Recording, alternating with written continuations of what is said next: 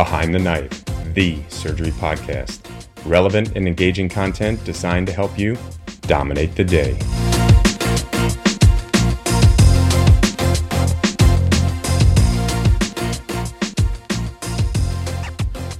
Behind the Knife would like to sincerely thank Medtronic for sponsoring the entire 2023 AbSite podcast series. Medtronic has a rich history of supporting surgical education, and we couldn't be happier they chose to partner with Behind the Knife. Their sponsorship goes a long way in supporting us as we develop exciting new content. As surgeons, we know and love Medtronic for their trusted brands like the Signia, Tri-Staple Smart Stapling Platform, and LigaSure Vessel Sealer. But Medtronic's impact extends well beyond the operating room. Medtronic's mission is to engineer the extraordinary. And with 90,000 plus people in over 150 countries, Medtronic is committed to accelerating access to healthcare technology, advancing inclusion, diversity, and equity, and protecting our planet. Learn more at medtronic.com. All right, welcome back. It's AbSite 2023. As always, Behind the Knife is ready to help you dominate the exam with our 30-episode AbSite review series and our AbSite review book. We also want to share with you what's up next for Behind the Knife.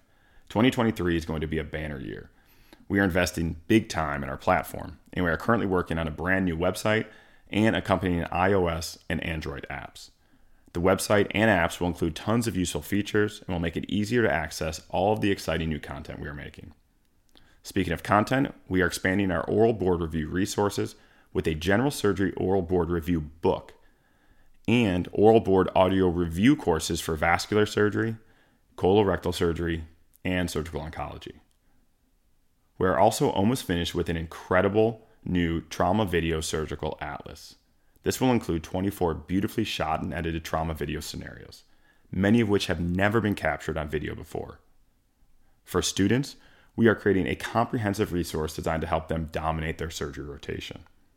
This is no small project and includes written content, original illustrations, audio, and video. We've also created our very own suture kit and knot board with high-quality instructional videos for right and left-handed learners. Finally, we are well underway with a full makeover of the AbSite review series and book, both of which will be ready before the 2024 test. Be sure to follow us on Twitter and Instagram, and please leave us a review wherever you listen to your podcasts. If you want to learn more, visit behindtheknife.org. Now, take a deep breath. You've got this. All right, let's jump right back into it. So we're going to start off with some hepatobiliary lesions. We'll start off with cystic lesions first. Wu, when I say choledochal cyst, what comes to mind? What are those? Tell us a little bit about them. Yeah, so choledochal cysts, their etiology is unknown, but it's likely secondary to an anomalous biliary pancreatic duct junction that can generate reflux of pancreatic enzymes. And so these patients also tend to have a long common BP duct. Most of these are identified and treated in early childhood. They can cause pain, biliary obstruction, and cirrhosis. Overall, you can break them apart into the Todani classification. And we'll go through these. There's 1 through 5. Okay, so let's just go through these systematically. So this is, again, the Todani classification for choledochal cyst. As Wu said, typically in childhood. Not really sure why they happen, but it's that if they had to put your money on something, it'd be that anomalous biliopancreatic duct with the long common BP duct, and there's reflux up and it causes these cysts. So, Wu, type 1 choledochal cyst, what is that? So type 1 is a fusiform dilation of the extrahepatic biliary tree. Okay, and how do you treat those? With resection and a hepaticojejunostomy. Now, we should have mentioned it, but aside from, these potentially being symptomatic and causing obstruction, why do you have to resect these? They carry malignant potential. Correct. Okay, so type 1, fusiform dilation of the extrahepatic biliary tree, resect hepatico-J for that. Kevin, type 2, what's a type 2 choledochal cyst? So this is the saccular diverticulum of the common bile duct. Okay, and how do you treat that? I think of it as like a little appendix coming off.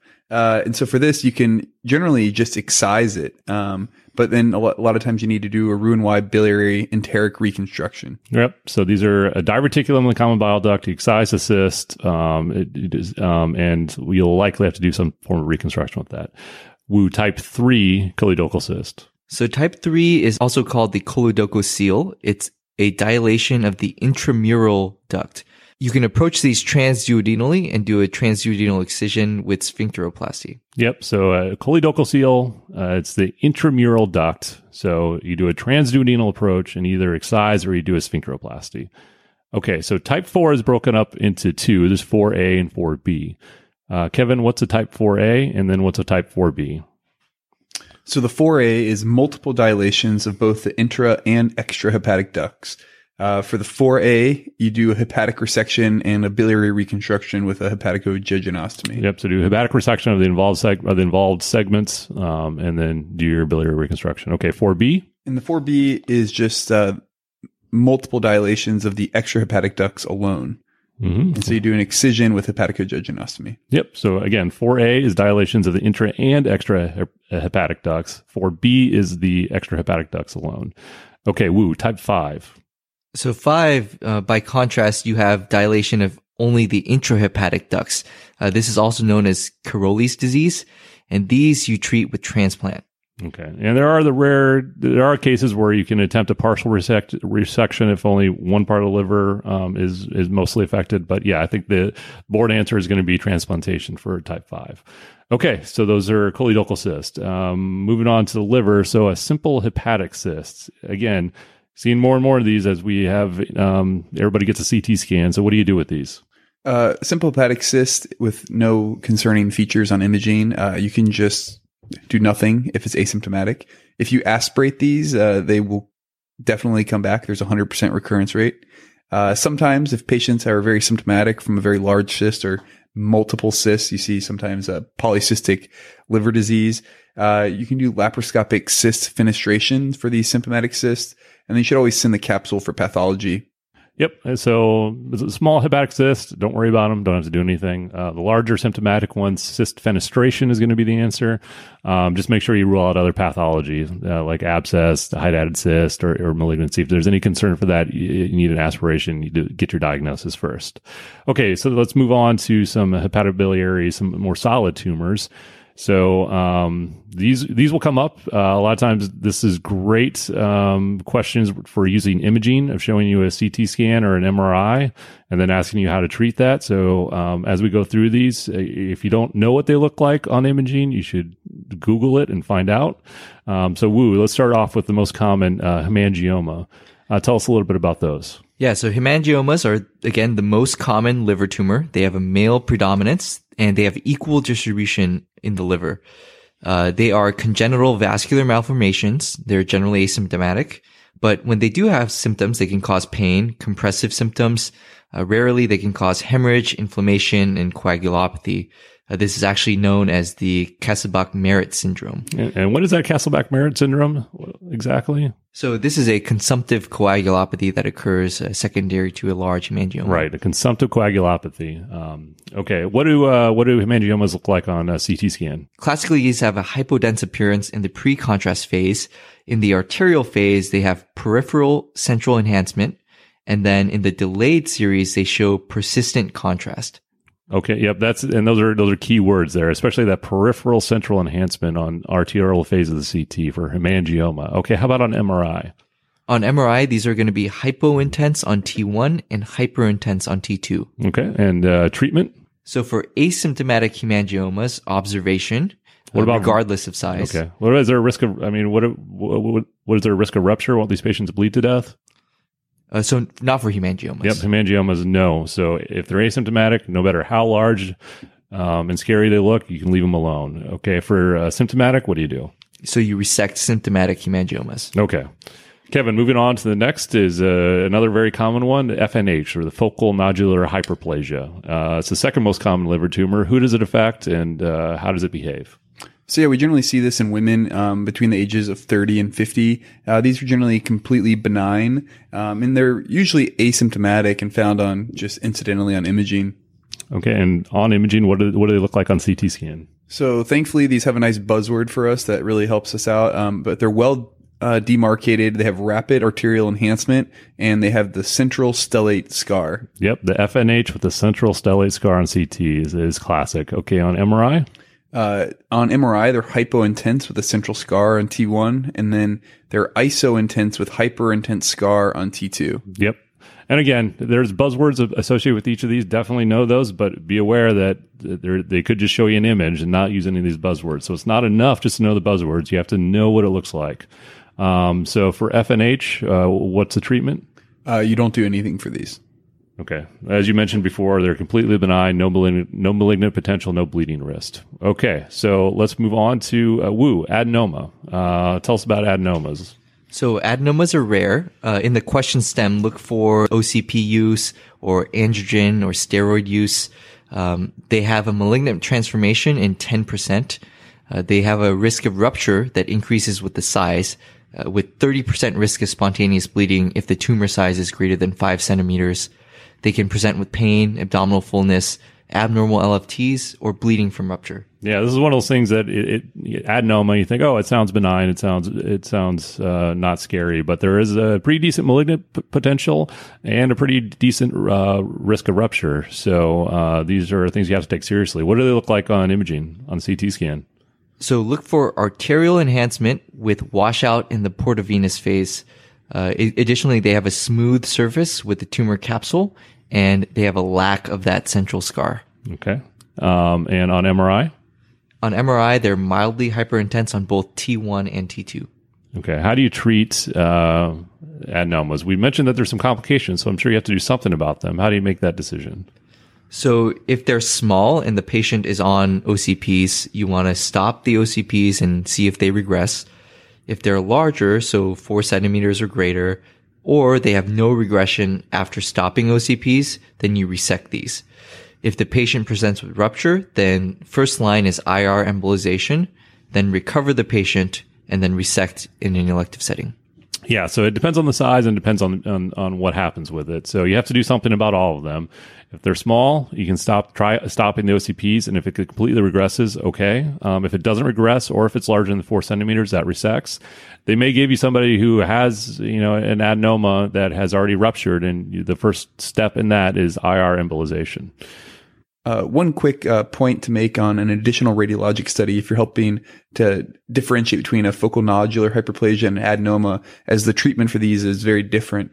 So sometimes they'll do a sulfur colloid scan to determine the difference. And what you'll see in the focal nodular hyperplasia is you'll see that there actually are functioning Kupffer cells that will take up the nuclear radiotide throughout the focal nodular hyperplasia lesion, whereas in adenomas, you'll see an absence of the nuclear radioisotope taken up throughout the central aspect of the adenoma, and you'll really only see it on the periphery. Yeah, so you think about that. The adenoma is an overgrowth of certain cell type, so it doesn't have those Kupffer cells, or if it does, their function is diminished. So they will not take up the sulfur colloid, and FNH will. So that's a great point, Kevin. That's a good way of delineating those two if there's any diagnostic confusion.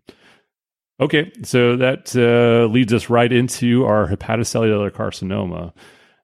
So, Wu, what are some risk factors for hepatocellular carcinoma? Yeah, so think of any sort of inflammation in the liver as a key risk factor for hepatocellular carcinoma. So Hep B, Hep C, cirrhosis of any cause, any inherited errors of metabolism like hemochromatosis or alpha-1 antitrypsin deficiency, as well as aflatoxins. And how do these look on CT scan? So on CT, they have a characteristic hypervascular lesion that is hyperintense during the arterial phase and hypodense during the delayed phase. Okay, so let's say you have a patient that has a CT scan that looks like they have a risk factor, they have a history of Hep B, and they have a CT scan that looks like a hepatocellular carcinoma. Do you want to biopsy that? So these can actually be diagnosed on imaging alone, and biopsy carries significant risk. So in these patients, you do not biopsy. Well, you say on imaging alone, but what else do you need? That's right. So having an elevated AFP level can also be helpful in the diagnosis. Right. So if you have a characteristic lesion on imaging and you have an elevated AFP, you do not need a biopsy. You can make the diagnosis. What's the role of a PET scan in these patients? There's no role for PET. Yep. So this is one of the cancers where you do not get a PET scan. Okay, so just some most common. So what's the most common site of metastasis for hepatocellular carcinoma? The lung. Okay. Kevin, walk us through some principles of management for this hepatocellular carcinoma. Right. So in general, you want to resect these if possible. So resection is indicated for cure if it's a solitary mass without major vascular invasion and adequate liver function. So you have to evaluate these patients for, do they have underlying cirrhosis that's complicating this? And then how much of the liver would you have to take out, and how much function would they have once that liver's taken out? Resection is possible, but controversial for limited major vascular invasion or multifocal disease that is resectable. Okay, so you mentioned there that you have to have a lot of things in there. So solitary mass without major vascular invasion and adequate liver function. How do you determine adequate liver function? So there's a special, I believe it's a CT scan that does that they can protocol that does feature liver remnant, and this will help give you an idea of how much function the liver has. Yeah, so you need a volumetric analysis to determine your future liver remnants. So how much future liver remnant is needed? So the liver has an amazing capability to regenerate. So if there's no cirrhosis, you can take out 75% of the liver, leaving only 25% behind in a otherwise healthy liver. And what about if you do have mild cirrhosis? So a child's cirrhosis patient, they need 30 to 40% future liver remnant in order to safely resect it. So let's say you have a patient that looks like they have a resectable lesion, but their future liver remnant isn't just quite enough. Are there options? Yeah, absolutely. So you can consider preoperative portal vein embolization to try to grow that FLR. Yeah, exactly. So you do selective selective portal vein embolization with the idea that the remaining part of the liver will hypertrophy, and then you'll increase your future liver remnant. This may be obvious to most people, but you do an embolization of the disease side. Yes, thank you, Kevin. All right, so let's go through this. Okay, so you have a patient with hepatocellular carcinoma, looks resectable. They have no cirrhosis, or they're a child's A. What are you going to do with that patient? Here you resect. Okay, so let's say they have moderate to severe cirrhosis, but they have an early stage, what looks like a resectable lesion. So this is the patient you would consider for transplantation. Okay, and are there any criteria for transplantation with hepatocellular carcinoma? Yes, these patients have to meet the Milan and UNOS criteria.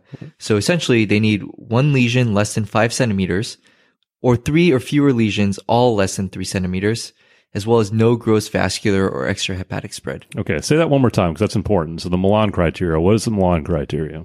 So one lesion that's less than 5 centimeters, or 3 or fewer lesions that are all less than 3 centimeters, and no gross vascular or extrahepatic spread.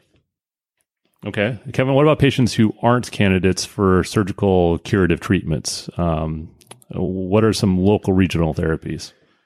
Unfortunately, this ends up being a large majority of patients with hepatocellular carcinoma due to underlying liver conditions. So they should be considered in patients that are not surgical curative treatments. So and sometimes these can be bridges to curative therapy if the tumor responds well. So one of the more common ones is ablation, which can be done by the interventional radiologist through a number of ways. This can be radiofrequency ablation, cryoablation, microwave ablation. These are best for small lesions. And sometimes actually the surgical oncologist will do these in the operating room.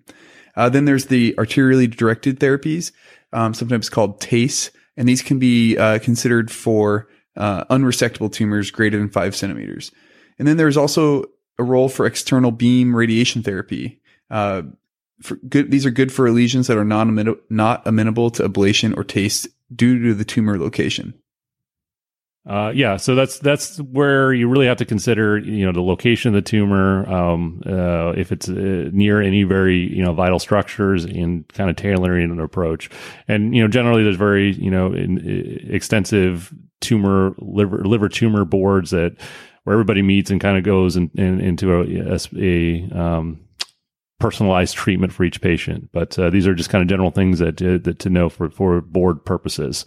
Okay, moving out of hepatocellular carcinoma onto cholangiocarcinoma. How do we break up cholangiocarcinoma when thinking about it? So you want to think about these in the intrahepatic and extrahepatic categories. And Kevin, what are some risk factors for cholangiocarcinoma? So primary sclerosing cholangitis, which can be seen in patients with ulcerative colitis, bile duct stones, choledochal cyst, as we discussed earlier. Then there's some more rare things such as liver fluke infections, hepatitis B, hepatitis C, and just anything that causes chronic inflammation of the bile ducts. Okay, so we said that you want to break it up into intrahepatic and extrahepatic disease because that'll change how you approach it. So how do you want to approach an intrahepatic cholangiocarcinoma? So for here, you want to think about the role of preoperative biopsy, and in intrahepatic cholangiocarcinomas, pre-op biopsy is not necessary if you have radiographic and clinical evidence that suggests malignancy. So primarily you would go with a diagnostic laparoscopy, first to rule out any disseminated disease. During the time of the diagnostic laparoscopy, you want to look for lymph node metastasis past the port hepatis, as well as distant mets, which would contraindicate resection. You also want to look for any multifocal liver disease because this is generally not amenable to resection. When you then move on to do the hepatic resection, you're looking for a negative margin as your goal. So a formal anatomic resection, wedge resection, or segmental resection can be attempted, but again, you're looking for that negative margin. Yeah, again, there's another one that you don't need a biopsy for if the imaging is characteristic. However, if you, based on your imaging, you think that it is a resectable lesion, you do need to perform a diagnostic laparoscopy prior to doing any resection. And then for resection, the goal is an R0 resection, and that's going to depend on to what extent the cholangiocarcinoma affects the liver. If it affects multifocal disease, well, this is not one of those cases, at least not on the boards where you can be doing a transplant, is in hepatocellular carcinoma. So that would be considered unresectable disease. Okay, how about extrahepatic cholangiocarcinoma? So for extrahepatic cholangiocarcinoma, the basic principle is still complete resection with negative margins. You're also going to do a regional lymphadenectomy. So for hilar carcinomas, in order to be resectable, you have to have the contralateral hemiliver intact in both the arterial and portal flow, as well as biliary drainage has to be uninvolved with the tumor. For these patients, you're going to reconstruct generally with a Roux-en-Y hepaticojejunostomy. And this differs in contrast to the distal cholangiocarcinoma, where you really can't do this, and so you're obligated to do a Whipple procedure. Right. So extrahepatic cholangiocarcinoma, you need to resect and perform a biliary reconstruction. If it's a distal lesion, you'll likely need to do a Whipple. For those hilar ones, those can be very difficult, especially it's not always clear on imaging whether the contralateral liver is involved, but you need to have an uninvolved contralateral liver in order for that to be resectable. Okay, we've covered hepatocellular carcinoma, we've covered cholangiocarcinoma. We talked earlier briefly about gallbladder polyps, but let's talk about gallbladder cancer. Kevin, risk factors, gallbladder cancer.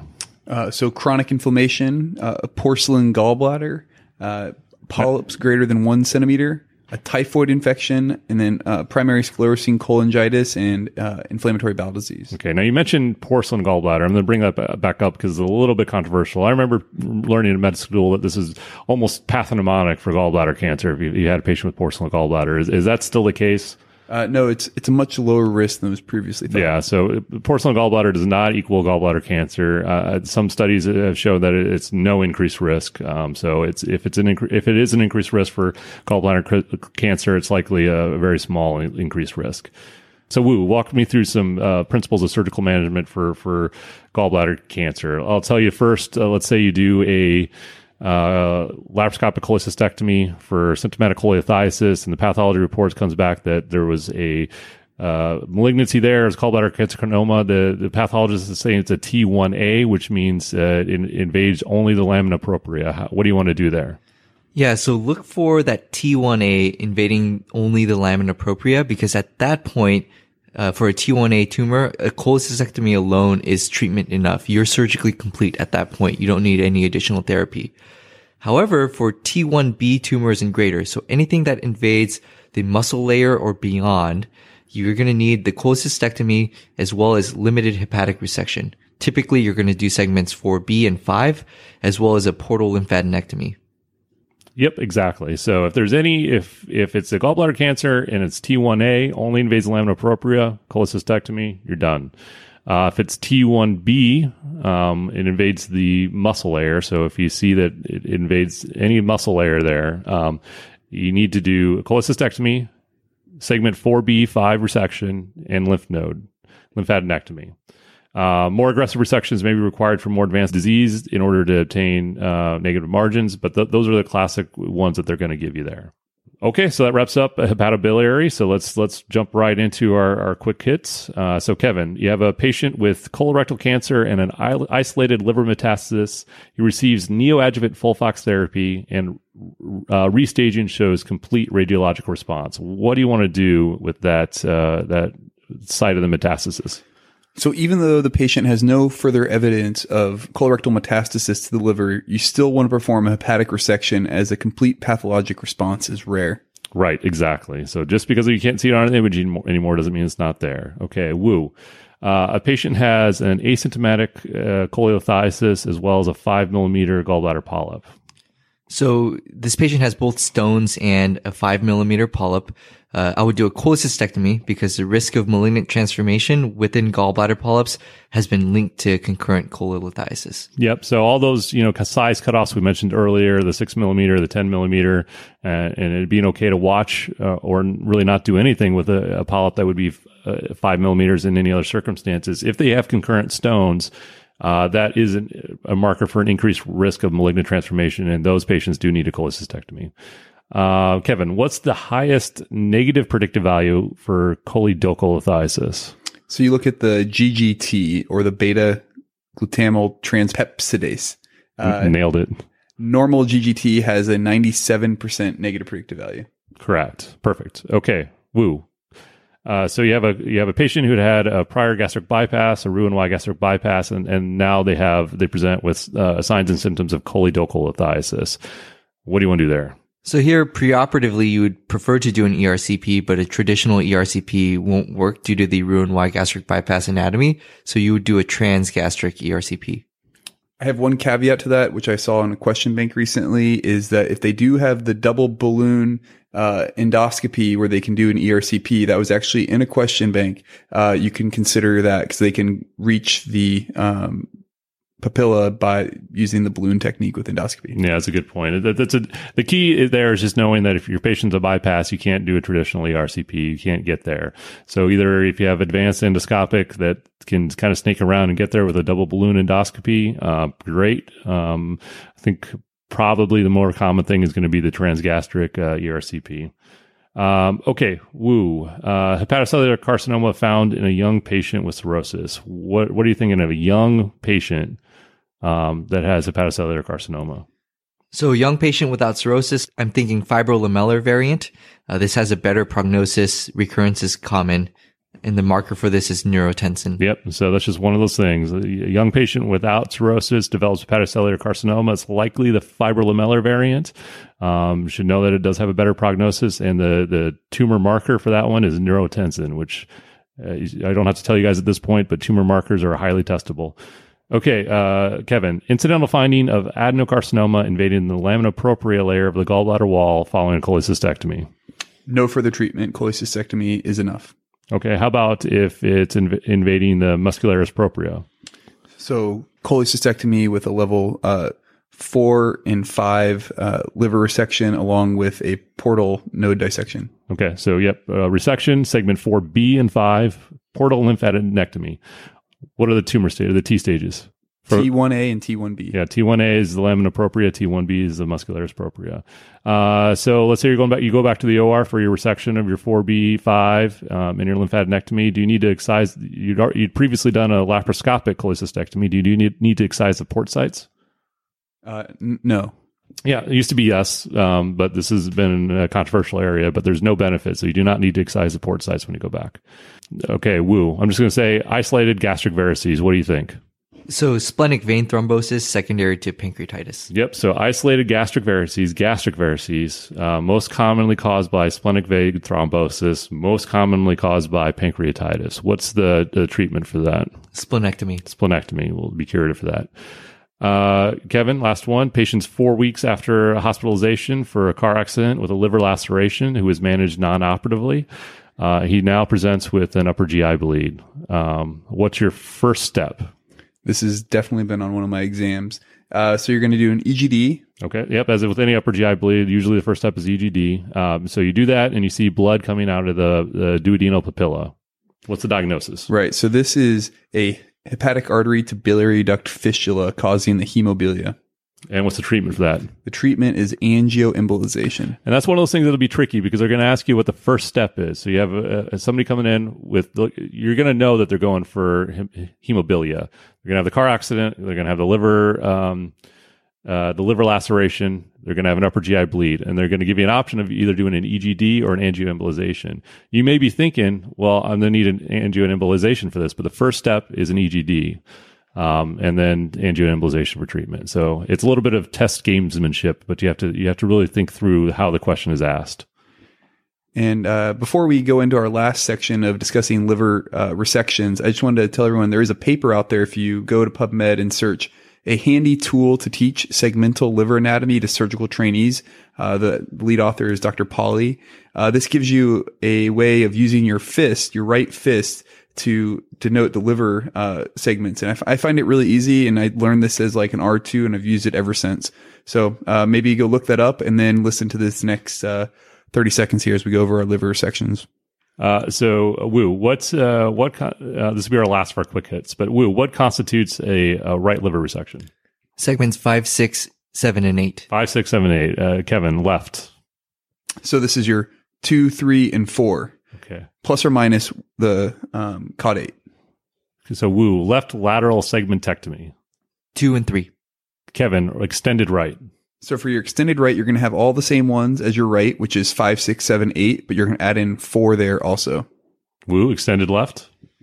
So you're going to start with the left, which is 2, 3, and 4, and then you're going to add on 5 and 8. All right, that does it for Behind the Knife's hepatobiliary review. We'll see you next time.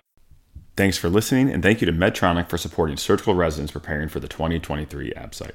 Since 1949, Medtronic has relentlessly pursued therapies that change lives.